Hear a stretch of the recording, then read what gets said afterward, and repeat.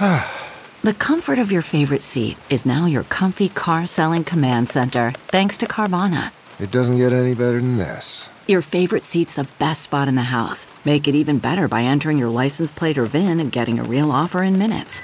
There really is no place like home. And speaking of home, Carvana will pick up your car from yours after you finalize your offer. Visit Carvana.com or download the app and sell your car from your comfy place.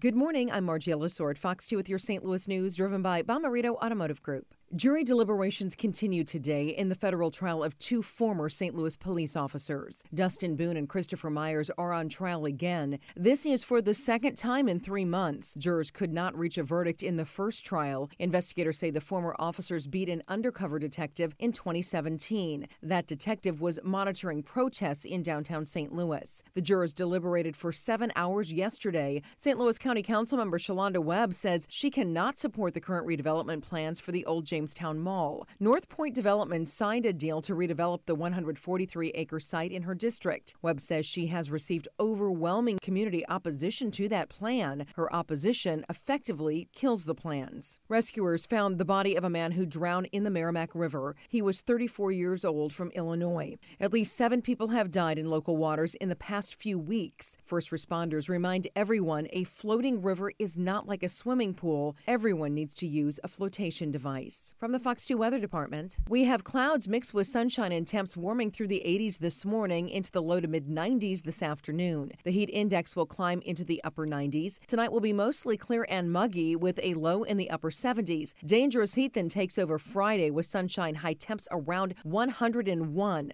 The top heat index will be about 105. The weekend will remain muggy, although not quite as hot, because there will be a chance for thunderstorms both Saturday and Sunday.